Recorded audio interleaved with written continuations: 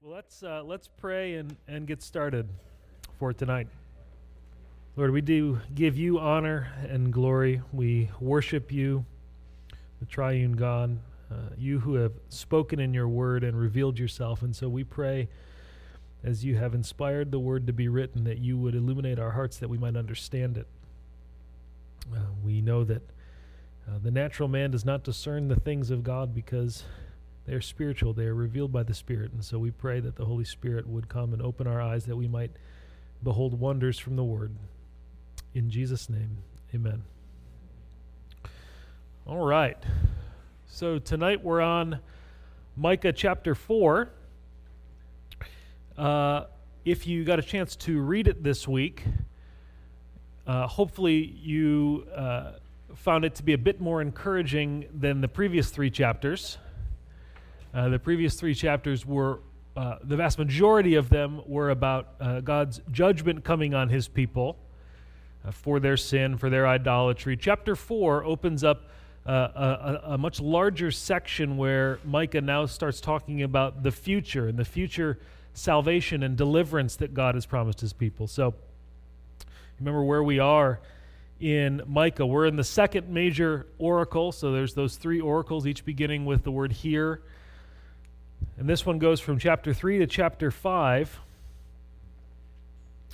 And so chapter 3 was really the big judgment section. And now we have a bigger salvation section here in chapters 4 and 5. Chapter 4 can be broken down into a couple different parts. I broke it into two parts, verses 1 to 8. Promises of future glory, verses 9 to 13, promises amid present distress. I couldn't decide whether it was amid or amidst, so I did what everybody does when they can't figure it out. I Googled it. Apparently they're interchangeable. So if you don't agree with me, take it up with Google. I noticed then as I was starting to look at chapter 5 today that there's a connection between verses 9 to 13 and the first part of chapter 5. So stick that in the back of your mind. We'll talk about that when we study chapter 5. It's one of the reminders that the chapter divisions in the verse and chapter divisions in the Bible are sort of arbitrary. So just remember, the only thing in your Bible that is inspired are the words, right? The chapter numbers, the verse numbers, those are things that we added later to help us find our way around. So I think that whoever decided to break chapter 4 and chapter 5 where they did probably didn't do a real good job. And there are a number of places in Scripture where that's the case, where you're wondering what monk back in the 700s decided this was a good idea to break it here, but we're stuck with it now.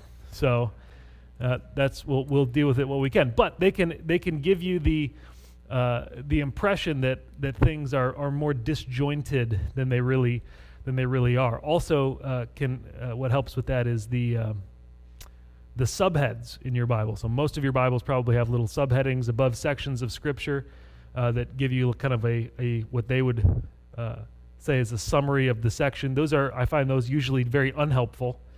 First of all, they break up the text so you think, oh, well, now the author's moving to something totally different, which is usually not the case. And particularly when we're studying the Bible for ourselves and we're trying to think like, well, what's this section about? You will immediately gravitate, whether you like it or not, to looking at what the subhead says and taking that as your first opinion of what the section is about. Problem is you actually haven't read the text yet. And sometimes it may describe something that's happening, but it doesn't actually tell you what the main point of the passage is. So anyway, that has nothing to do with what we're talking about tonight. That was just free. So as we look at Micah 4, we're going to see these two big sections, 1 to 8, 9 to 13, and then each of those has kind of two big sections. So verses 1 to 4, promises of future glory relating to the nations. 6 to 8, promises of future glory related to the remnant, which we already met the remnant a little bit in chapter 2. This opens that up a little bit more. Then verses 9 to 13, promises of rescue despite present suffering and promises of victory despite present defeat. The biggest difference, I think, between these sections is that in verses 1 to 8, it seems like what's in view is almost exclusively the future. Right? He's not really addressing the present. He's addressing everything that we're looking at is happening in the future. Verses 9 to 13, he starts with kind of a description in each of these sections. And this is actually where I meant that chapter 5 connects verses 5, 1 to 4-ish. Is another promise, and each of these begins with the word now. So it seems like these all belong together. So, but I said we're going to study chapter 4 and not chapter 5, so we're not getting to chapter 5 tonight. But just keep that in mind that that's coming. In these verses, it starts with an explanation of something that's happening now, but then moves again into the future. So it contrasts the present with the future. So that's how I think those sections are a little bit different. So, but this is good because even as he talks about the present in verses 9 to 13, and it's a very different tone than the way he's been talking about the present in the previous 3 chapters. The way he's been talking about the present in the previous 3 chapters has been very much, this is what's happening, and it's terrible, and this is what I'm going to do because of it. Right? Here, it's a little bit different. He says, this is what's happening now, but this is what I'm going to do for you in the future. It has a much more encouraging tone to it, so you'll see that as we go. We'll start in verse 1. The verses 1 to 4 is this beginning section. Oh, I forgot to mention, this section right here, this verse 5, sort of a pause in between these promises and kind of relates both ways. So remember we talked about this literary feature last week where there's something that looks both to what came before and what comes after. We called it the Janus construction, right, for the two-faced Roman god. So this is sort of the same kind of thing. It's a pause that doesn't necessarily fit with either section, but kind of relates to both. So we'll talk about that. But the first section is verses 1 to 4, talking about this promise of future glory, and it's related to the nations, the peoples of the earth. Right? And it will come about in the last days that the mountain of the house of the Lord will be established as the chief of the mountains. And it will be raised above the hills, and the peoples will stream to it. Many nations will come and say, "Come, let us go up to the mountain of the Lord, to the house of the God of Jacob, that he may teach us about his ways, and that we may walk in his paths. For from Zion will go forth the law, even the word of the Lord from Jerusalem. He will judge between many peoples and render decisions for the mighty distant nations. And then they will hammer their swords into plowshares, their spears into pruning hooks. Nation will not lift up sword against nation, and never again will they train for war." And then just verse 4. "Each of them will sit under his vine and under his fig tree, with no one to make them afraid, for the mouth of the Lord of hosts has spoken." So you move from the end of chapter 3, where it's gone through all of these terrible sins that Judah has been committing. Their leaders are corrupt and idolatrous, and everything's gone wrong. And so God, at the very end, in chapter 3, verse 12, says, "Therefore, Jerusalem's going to be destroyed, and the place where the temple stands is going to just become a place for trees. It's just going to become the top of a mountain. It's no longer going to be the place where my temple is. It's going to the temple's going to be destroyed," and that happens. And here we see the same idea, the mountain of the house of the Lord, which is the same kind of terminology that's used at the end of chapter 3. but with a very different tone. It says it will come about in the last days. Now, if you remember, if you studied 2 Timothy with us, the idea of the last days in the Bible can have a couple different meanings. Now, typically when we hear the words last days, we immediately think to the days right before Jesus comes back. So everybody says, do you think we're living in the last days and all of these things?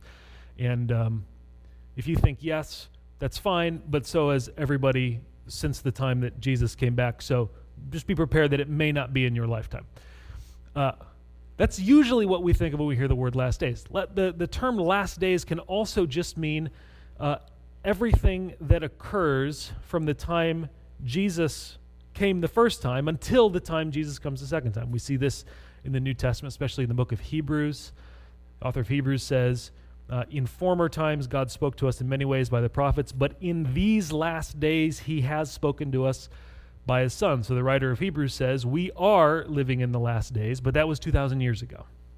So the last days are everything from the time that Jesus went back to heaven to the time he comes again. Right? In Hebrew, the term can also just mean really just after these things. So it can mean after this. But here I do think it's a reference to the time when the Messiah returns. And I think, now we have the benefit of looking back with hindsight and looking at kind of what Micah describes, the conditions that Micah describes match up with what we see in other parts of Scripture. So we look back from the New Testament, from what the New Testament tells us, from what the rest of the Old Testament tells us, and we see these conditions that the last days are going to be like. And it seems to me that what this is describing is the time after Jesus comes back, the time that we call the millennium.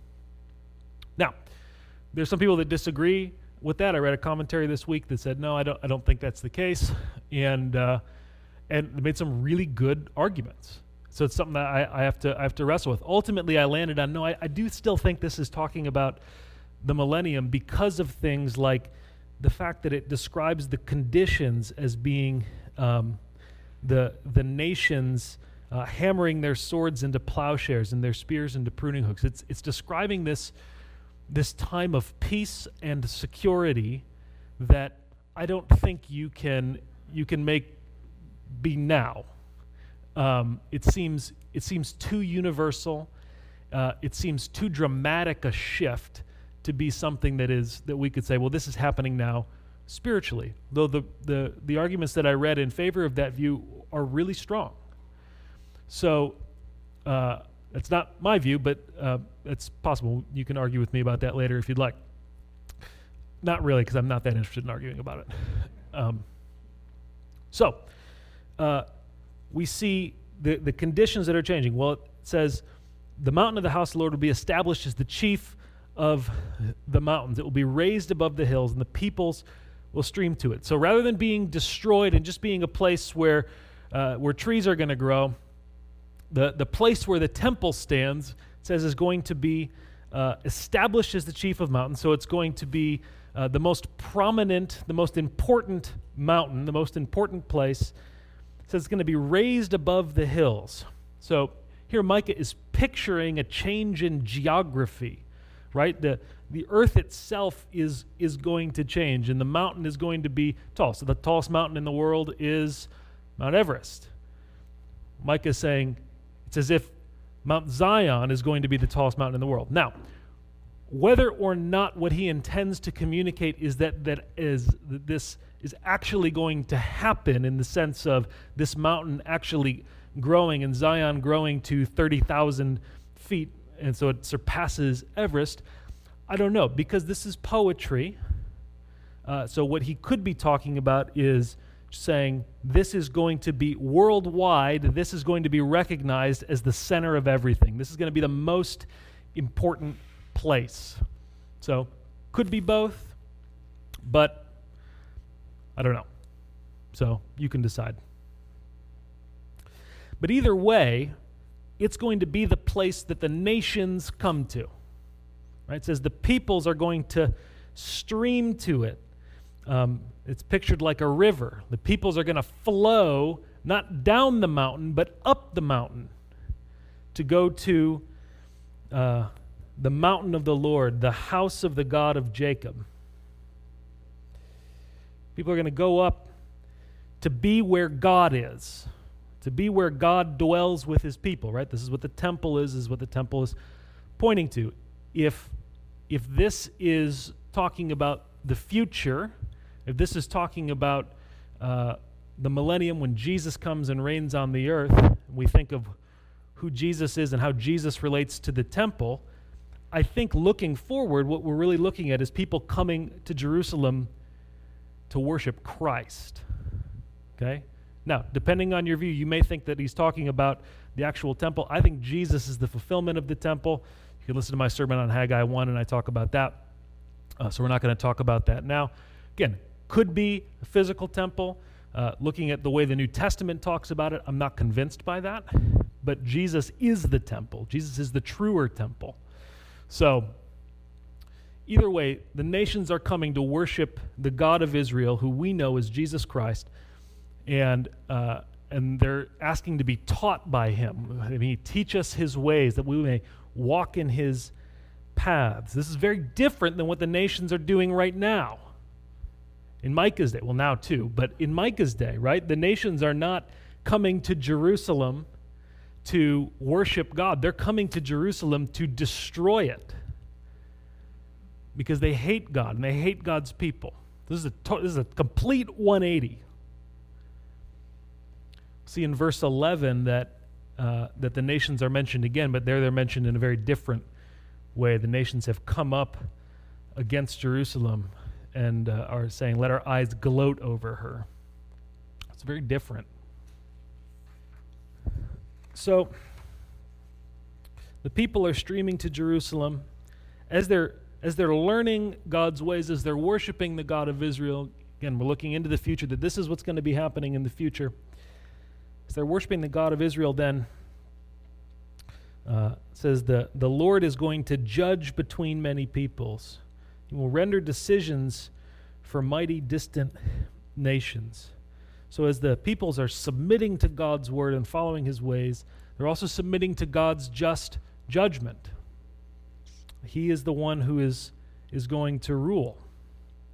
As a result, because it is God who is justly judging and reigning on the earth, warfare is no longer a means of making decisions between peoples. So Micah pictures this time when there won't be war. It says they're going to hammer their swords into plowshares. They're going to hammer their spears into pruning hooks. They're not going to lift up sword against one another. They won't train for war.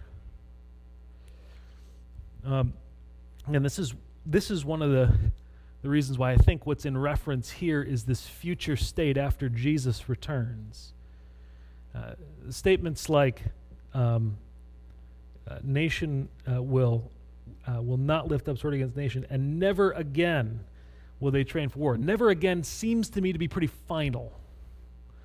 So that's why I think this is talking about something in the future after Jesus returns, this kind of this time when he sets up this reign of peace on the earth. Interesting to note in verse 3 that this idea that they're going to hammer their swords into plowshares, their spears into pruning hooks.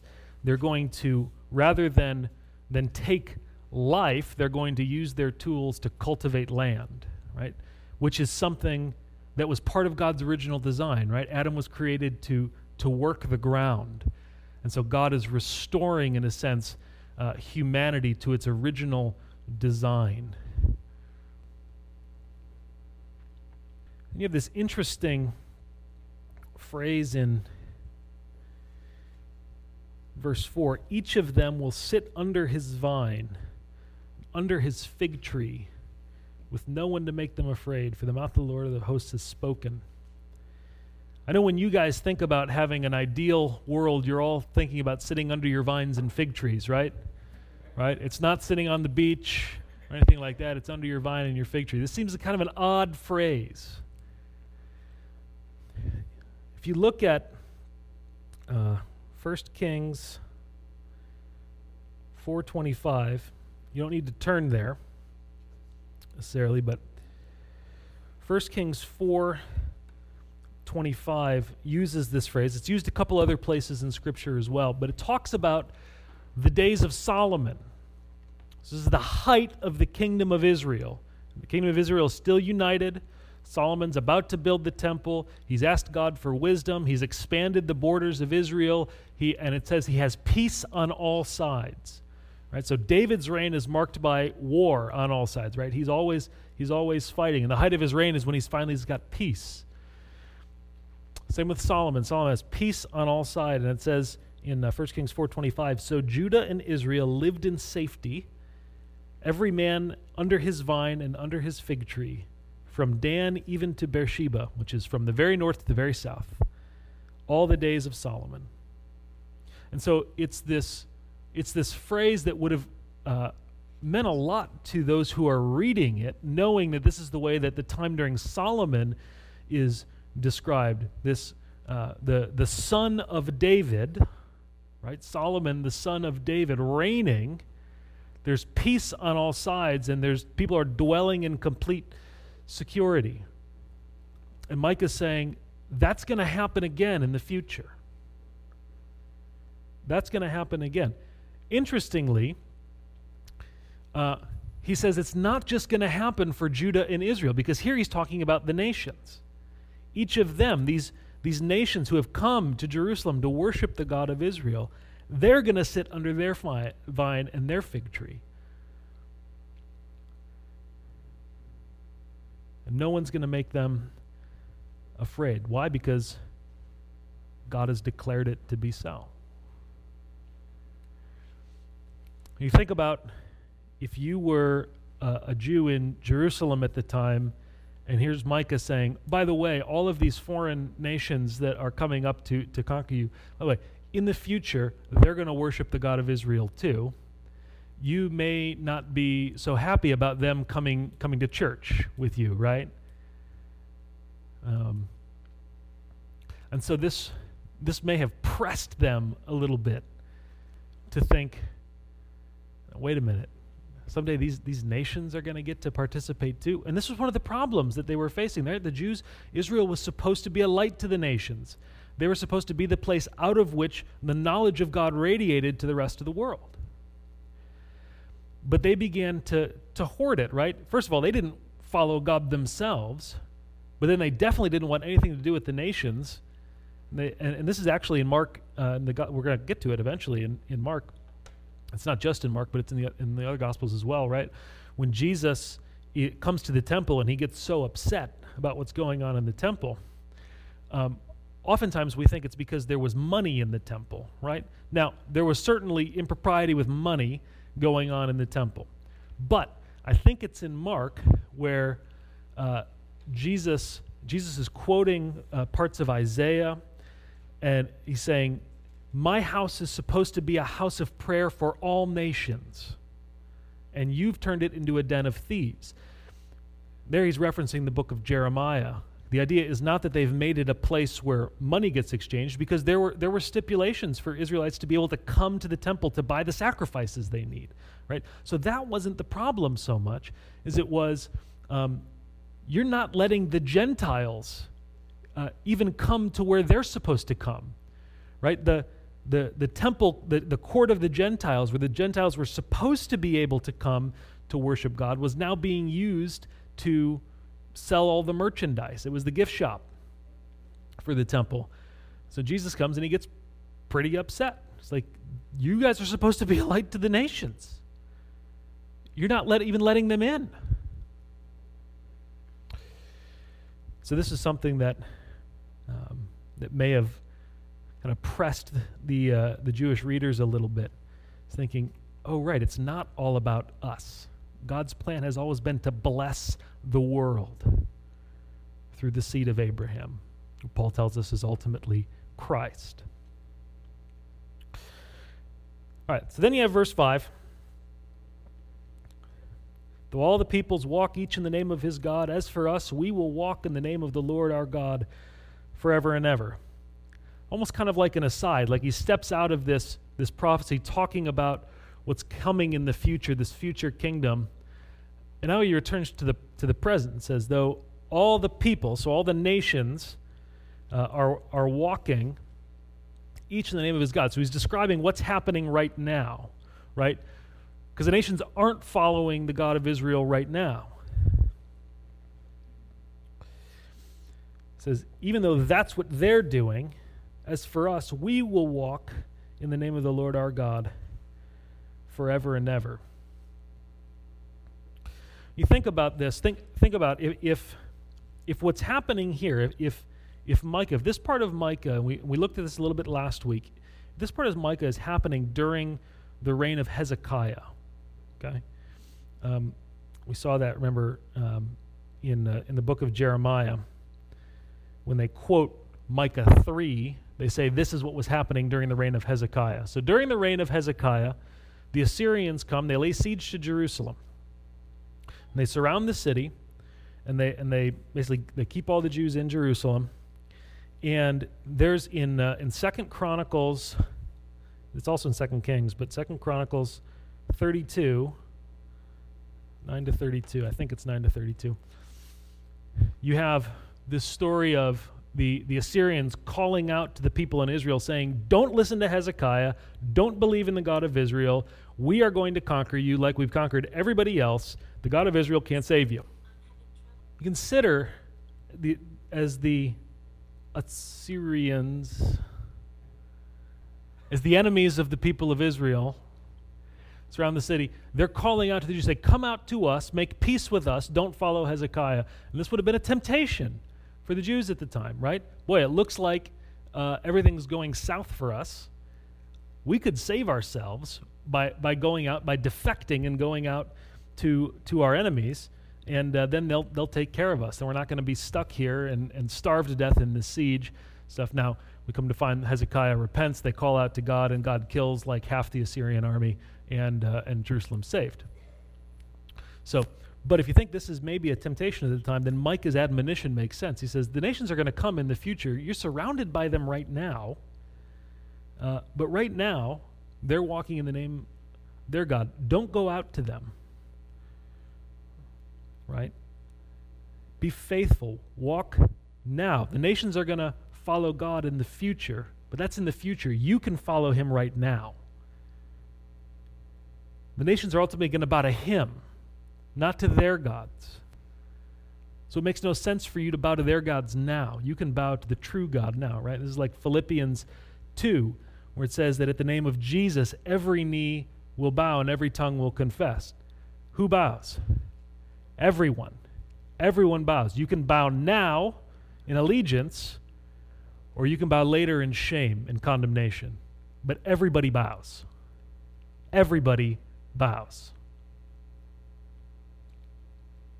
So maybe Micah is saying this is what the nations are doing now, but this is what we need to do now. And it's sort of a transition. So here he's talking about the nations. That's what they're doing now. Here he's talking about us, the Jews, Israel. In verses 6 to 8, then move to talk about what's the future going to be for the Jewish people, because right now it looks kind of bleak. Right? Surrounded by enemy armies, not walking with the Lord. He says, in that day, declares the Lord, I will assemble the lame and gather the outcasts, even those whom I've afflicted. I will make the lame a remnant, the outcasts a strong nation, and the Lord will reign over them in Mount Zion from now on and forever. In chapter 2, verse 12, he kind of gave us this idea in seed form. Right? He talks about the future. This is this kind of mini promise of salvation at the end of chapter 2. He says, I will surely assemble all of you, Jacob. I will surely gather the remnant of Israel. I'll put them together like sheep in the fold, like flock in the midst of its pasture. They will be noisy with men. So here he kind of expands on this idea. He says, okay, In that day, in that future day, I'm going to assemble Israel. I'm going to gather them. It's going to be a remnant, right? It's going to be a remnant that we learn from Paul in Romans 11. God's always had a remnant of people who are faithful to him. All through the Old Testament, we see it. Paul says it's still true. They're people that God has for himself, chosen by grace. Paul's first example of that is himself. Actually says, you don't think God has abandoned the Jewish people. You know why? It's like, because I'm a Jew, and he saved me by grace. He's talking about in the future he's going to bring together this remnant. He's going to make them a strong nation. And the Lord will reign over them. So more than just gathering them back together, the Lord himself is going to reign over them forever. He's going to reign over them not just from heaven, but from Mount Zion. Right? And that picks up on the promise of chapter 2, verse 13, that not just are the people going to be gathered together as a remnant, it's the Lord himself who's going to reign. This is the same root as the word king in Hebrew. Right? So just like we saw in chapter 2, verse 13, that the Lord is going to be this king who leads them out of exile, so the Lord is going to be the one who is king over them in Mount Zion. And verse 8 continues this idea of kingdom. He says, "As for you, tower of the flock, hill of the daughter of Zion, to you it will come, even the former dominion will come, the kingdom of the daughter of Jerusalem." I want to talk about former dominion and kingdom here briefly. Just as an aside, tower of the flock and hill of the daughter of Zion, there are some places that say this is a reference to a place in Bethlehem. And so they see this idea of, to you the former dominion will come, the kingdom of the daughter of Zion, as a reference to the incarnation. I don't think that's the case. Part of the reason being that the tower of the flock, the hill of the daughter of Zion, or the hill of daughter of Zion is just another way of talking about Jerusalem or the people of Jerusalem. The hill of the daughter of Zion, it's probably talking about a part of the Temple Mount. Right, so there's a place in Jerusalem on one of the sides of the Temple Mount that's called the Tower. I think the Hebrew word is Ophel, Tower of the Flock. It's probably a reference to this one particular part of the Temple Mount. So he's talking about this Temple Mount in Jerusalem. To you it will come. The former dominion will come. What's the former dominion? Well, it's the kingdom. But the former dominion, this points us to the fact that he's looking at the Davidic kingdom. This kingdom that was ruled by David and his descendants. The kingdom that was promised forever. And so somehow Micah sees the Lord himself is going to reign, but he also sees it being the former dominion, the Davidic kingdom. And so we're starting to see something that's not entirely clear yet, right? If we only have the book of Micah, we maybe don't exactly know what he's getting at, but we're starting to see some strands come together. Remember, 1 Peter says that the prophets who prophesied about Christ, they didn't know everything that they were saying. They didn't know what the Spirit was saying through them. They longed to know what we know. We know looking back now. We're starting to see these strands come together that the Lord is going to reign, but somehow the Lord is going to reign through this Davidic monarch, but the Davidic monarch, this king, is also the Lord. And so somehow the idea of the son of David, the Messiah, and the Lord himself are being increasingly identified with one another. So again, it's not entirely clear yet. We only have Micah. It becomes much clearer as we go through the Bible. Obviously, when we get to Jesus, it becomes very clear. But we're starting to see God revealing that increasingly. It's more than just God being related in some way to this king. God himself being this king. And so, it's this promise. The Gentiles, the nations are going to come to worship God. God's going to reestablish the people of Israel. They're all going to be there to worship this king, this anointed king in the line of David, who is the Lord himself. We obviously know him as Jesus. Then we switch focus a little bit. And in verses 9 to 13, now we come back to the present a little bit. So that was a nice little vacation in the future. That sounds like a pretty good deal, right? If you want to read something similar to the way that Micah 4, the beginning of Micah 4 sounds, look at Zechariah 14. A lot of similarities between the conditions that are described there, with the Lord reigning and the nations coming to worship him and the people dwelling in safety. But now we wake up from the dream and we're back in the present. But we're not back in the present for God to announce more judgment per se, but announce how he's going to rescue his people through judgment. So these two sections, 9 and 10, and then 11 to 13, each begin with now. Now. So previously it was in those days, right? In the last days, in that day. Now it's now. Snap back to reality. Now, why do you cry out loudly? Is there no king among you? Has your counselor perished, that agony has gripped you like a woman in childbirth? He's describing this present situation in Jerusalem. It's dire. The people are crying out loudly like a woman in childbirth. I thank God that my wife had epidurals with the birth of our two kids. We were in the hospital overnight when my second son was born. And there were 3 other women who came in during the night while my wife was in labor. And we were able to sleep until these 3 women came in and all gave birth naturally. These screams are terrifying. This is not good. Now listen, I'm not trying to be trite about that. I'm thankful that I don't have to give birth.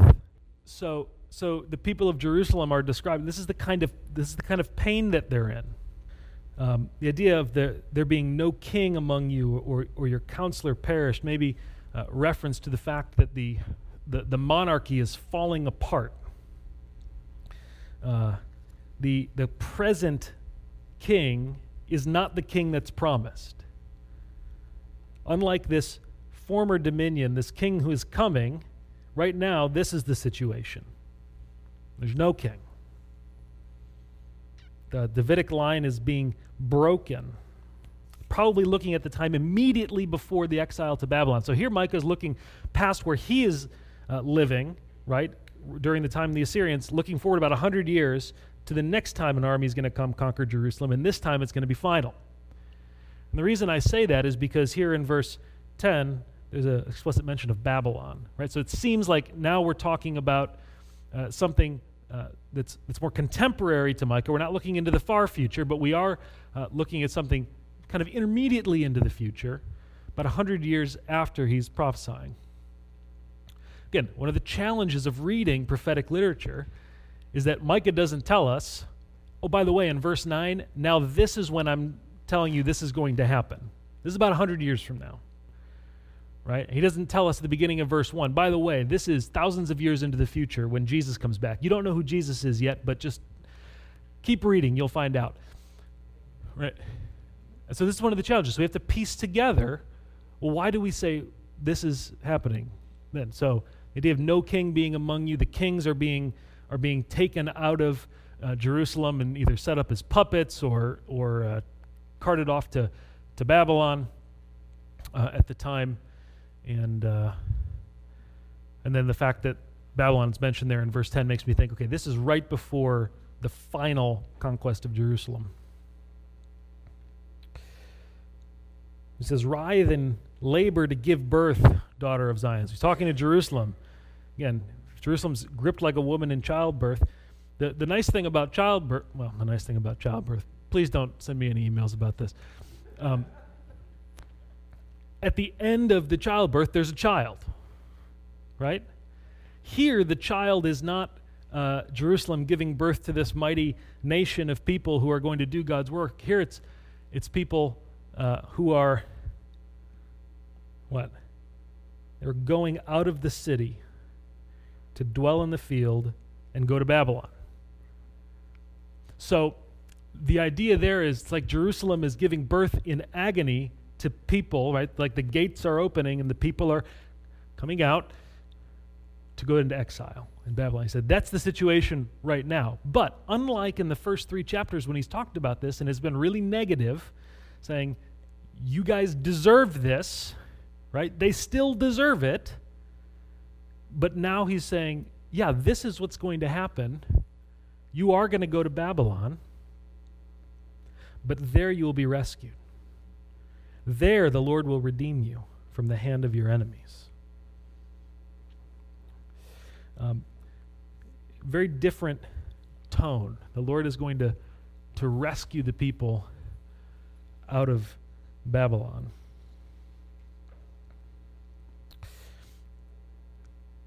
And then the last section, verses 11 to 13. So verses 9 and 10 were this promise of rescue or deliverance, even though right now they're suffering and in distress, saying, no, listen, the Lord's not done with you.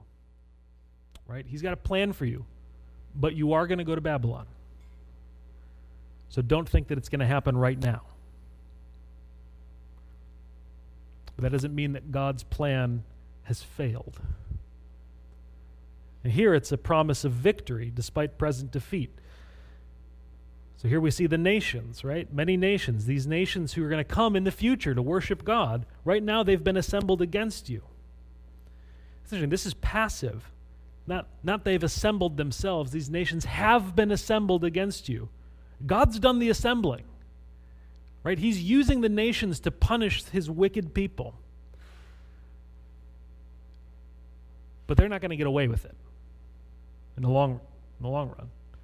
Right? These nations are saying, let her be polluted. Let our eyes gloat over Zion. So they think they're hot stuff.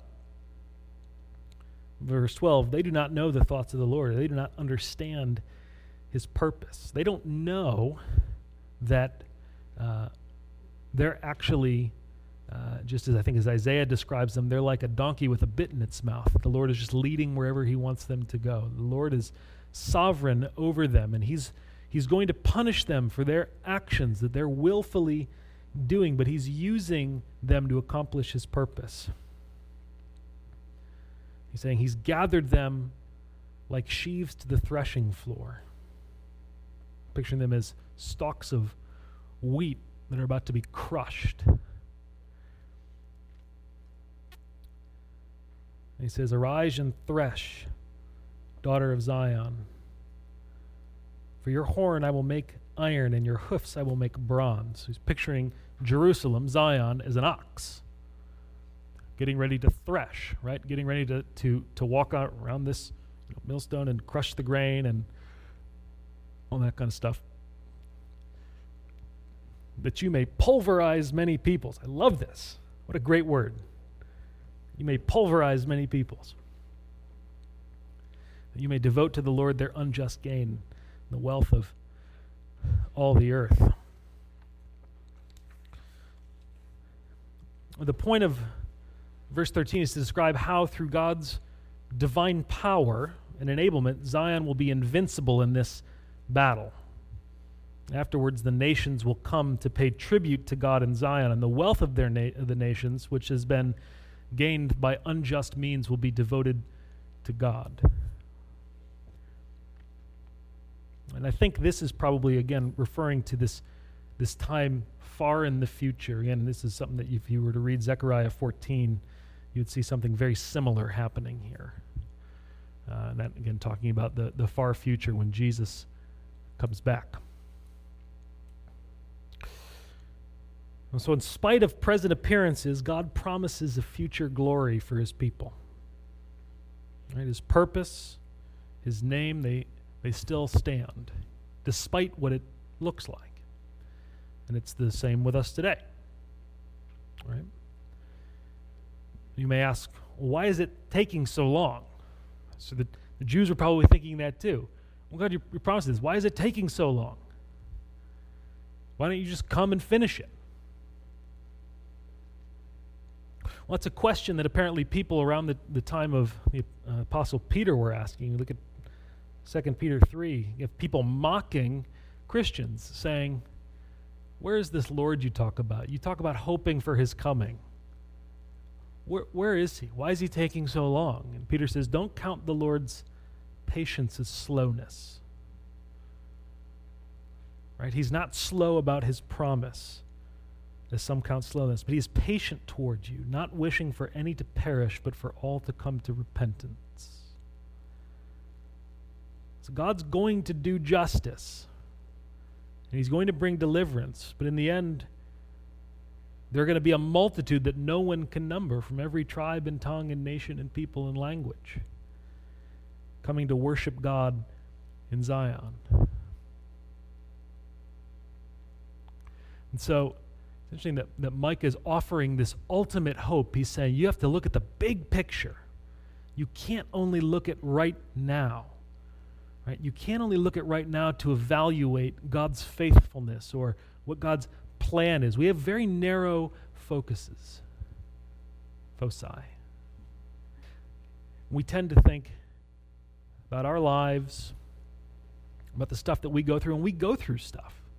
Right? We're not going to make light of that.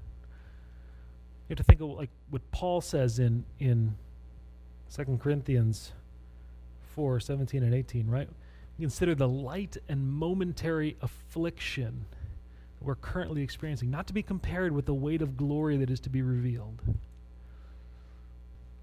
That's the message that I think Micah is trying to give his people. Like, yes, things are going bad now. This is what God promises in the future. This is how God is going to be faithful. You may not experience it the way that you think you should experience it, but you don't get to write the script. God does. And everything he does is good.